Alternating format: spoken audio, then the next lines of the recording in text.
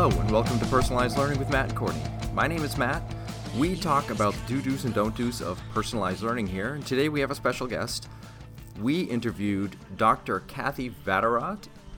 She is the Professor Emeritus of Education at the University of Missouri in St. Louis. You may know her better as the Homework Lady. She has written a couple of books on homework. One is called Rethinking Homework. It's on its second edition. She's also written a book on rethinking grading. You can find her on Twitter at Real Homework Lady, and we'll put a link to that in the show notes. We talk about all kinds of things today. We talk about why she got into research about homework. We talk about the findings of the current research and why it seems to contradict each other. Some parts of her book that I found very interesting, some advanced level classes. We talk about culture quite a bit and some ideas of what to do when trying to think about homework in your school or district. And with that, first question I have, Dr. Vatterott, is why did you get into research around homework? Well, that's an interesting story. I was the frustrated parent of a fifth grader with learning disabilities, and the word search just kind of put me over the edge. I was saying, why are we doing this? What is the point? And so I started looking into the research, and so I kind of started as like a rant. And then I realized after presenting at some conferences with drawing huge groups of teachers, I realized that teachers really needed to know more about how to do this right. The next part I have is about the 5 major findings of the current research that you talk about in the beginning of the book. These findings seem to contradict each other in places. When they talk about the amount of time spent doing homework is positively correlated with achievement, and it's more effective for older kids than younger kids. But as you control for more of their variables, the correlation between homework and achievement diminishes. So why do you think this is? Do you have any thoughts on this or have any further research on this you could share with our listeners? Well, first of all, the more research that is done, the less proof they have that this works. And to me, the reason is that, first of all, the methods of looking at the connection between achievement and homework, the methods are flawed in the sense that they really focus almost primarily on time, which says nothing about the quality of tasks. So there's a lot of bad tasks out there that really don't help learning. And so I think that's one of the most significant flaws in the research. But the other thing is you can't really show cause and effect here because you don't know all the other things that contribute to achievement. So even if you said you're going to try to control all factors, you can never control all factors. So you don't control how well the student paid attention in class. You can't control the prior learning they're coming in with.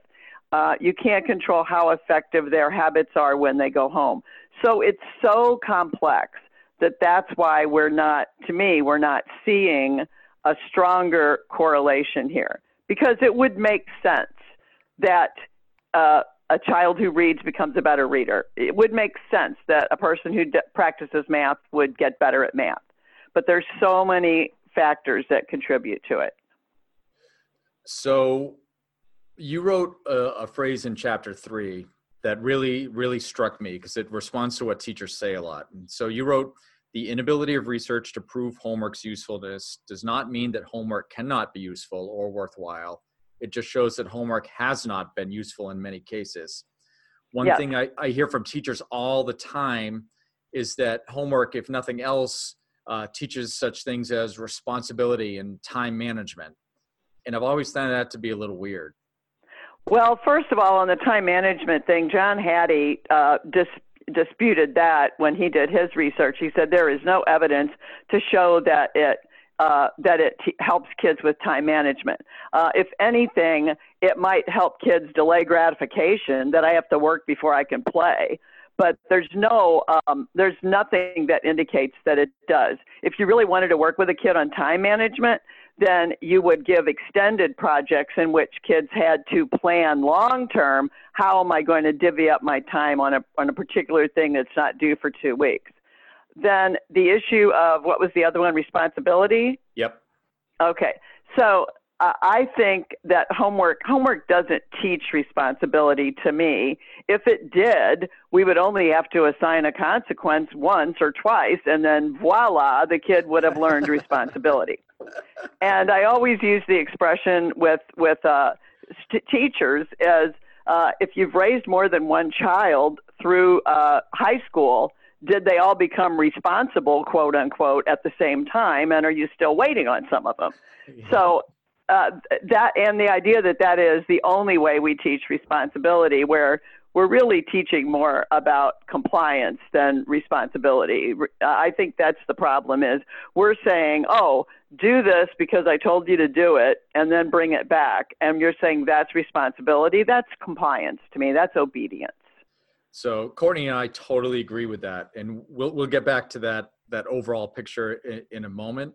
I want to go through a couple other things that my teachers have asked me to ask you about. We found the section about baby steps towards homework reform to be interesting. And one part you wrote was to limit the percentage that homework counts in the grade. So do you think there should be policies about maximum percentages while leaving it open for teachers to have a lesser percentage or no percentage? Or do you think it's better to be consistent, for a school to be consistent with the learners? Well, ideally, it's better to be consistent, and it's better to make a plan that says that this is the maximum amount. I don't have a problem with a range to say the teacher can choose to count it 0 to 10%. But the problem when you don't do that is that you have teachers that are counting at 40%, and you got someone else that's counting at 10%. Yep. And if you're in a middle or high school where kids have multiple teachers, then you're working against each other, because whose homework is going to get done? The one that counts the most. And I actually just came back from working with the American schools in Budapest last week. And these are very high achieving schools, and they have moved more to a standards-based grading system, and they do not count homework in the grade, which is exactly what happens in most other countries. We seem to have a fixation on this. My work in Canada showed me that most of the teachers in Canada are not counting homework in the grade, and they're saying, well, why would we? It's for practice. So I think ideally we should move to standardize that, if nothing else. But a lot of schools are looking at limiting it or not counting it in the grade, assuming that it's for practice. So I've worked, and Courtney's worked in districts that have been standards-based or proficiency-based or competency-based, whatever term they're using. And we agree with that wholeheartedly, that once you get into it, that homework just becomes, a practice, and it doesn't have anything to do with the actual assessment for learning. Right. So, but most of this country at this point hasn't moved to any type of proficiency-based or competency-based system. And right. We're still doing the same things like when I went through school 30-something years ago. Yeah. Nothing has really changed. Why do you think that is? What's the resistance? I think the problem is that as teachers, we are concerned about doing more than just teaching our content. We are concerned about teaching kids values, responsibility. We are concerned about that. We are concerned about the moral development of our kids. Our problem is that we have looked at those grades almost like a sword, like that is the only thing we can use to control kids. And therefore, teachers rely more and more on points. Oh, well, it's points, I can control them. And to which I would say, how's that working for you? Because you have some kids that are motivated by points, and you have other kids that are not motivated by points.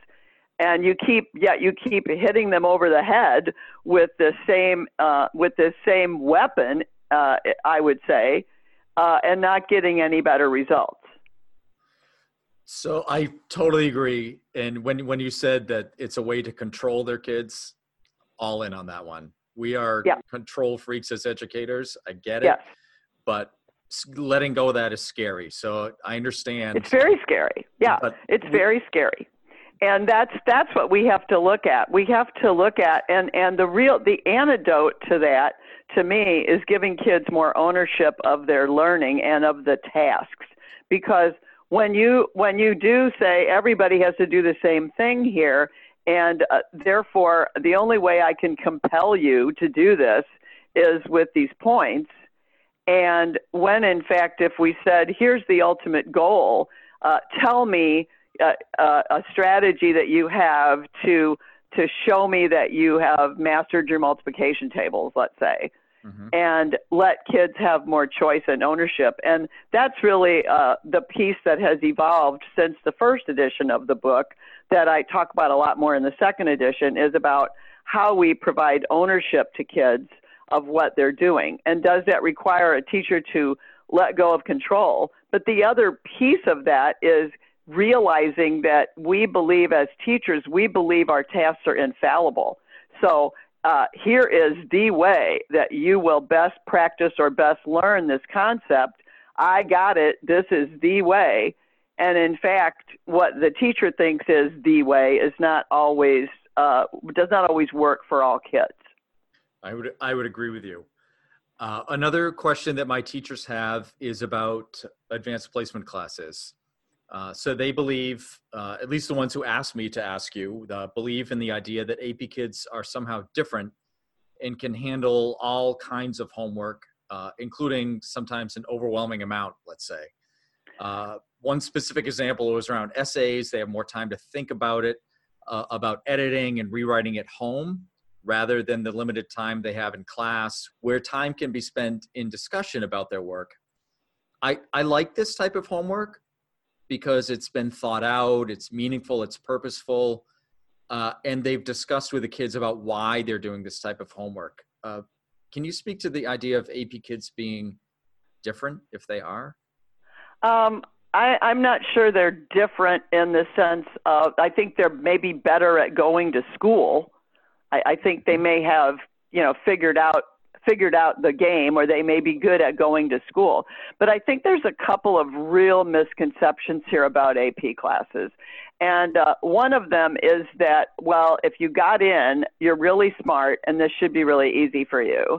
The second thing is, if it's an AP class, then in order for it to be AP, there has to be more work.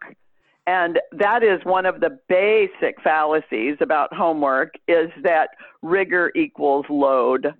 And that if this is a rigorous course, then you need to have 4 hours of homework because the regular course only has an hour of homework. And in fact, it's not about load, it's about depth and complexity of learning. And that misconception is evident in things like essay writing, for instance. Okay, does the essay have to be 10 pages long? Or can we, as a college professor, I have told my students that, oh no, it's much harder for you to write a 4 to 6 page paper than it is for you to write a 10-page paper, and I don't want to take that much time to read that 10-page paper when I can see if you have met the standards by reading the 4 to 6. So I think that's a whole nother educational piece that we need to look at with teachers. Thank you for that. I have one more question for you, and it starts with a comment, I guess. When teachers ask me about my thoughts on homework, I hold to three different things. First, you have to make the homework meaningful and purposeful. It's not about work completion. Second, I tell them not to ever grade it because, as you mentioned before, homework is practice. And if we treat it like practice, kids will be more apt to try things. And third, this may be more of a math teacher thing as I was preparing for this. Always give the correct answers to the homework with the homework, because that way kids know if they're doing it right. Yeah, and I agree with all three of those things. And the last part I think is critical because we want kids to do self-analysis of their work, and we want them to not be relying as much on the teacher for feedback, but there they can do their own self-feedback. And I will come back to two different points, if I may. Yep. When you were talking about the grading, one of our problems with grading is that the more it counts in the grade, the more likely it is that your students will cheat. The more likely it is, if you have students of privilege, that their parents or their tutors will be working to complete the homework. And then before, when we talked about responsibility, I forgot one of my big thoughts when we say we want to teach kids responsibility. I agree. We want to help them learn responsibility, but I want them to learn responsibility for learning, not responsibility for working. And I think when teachers look at, responsibility, well, you just have to do pile o' work.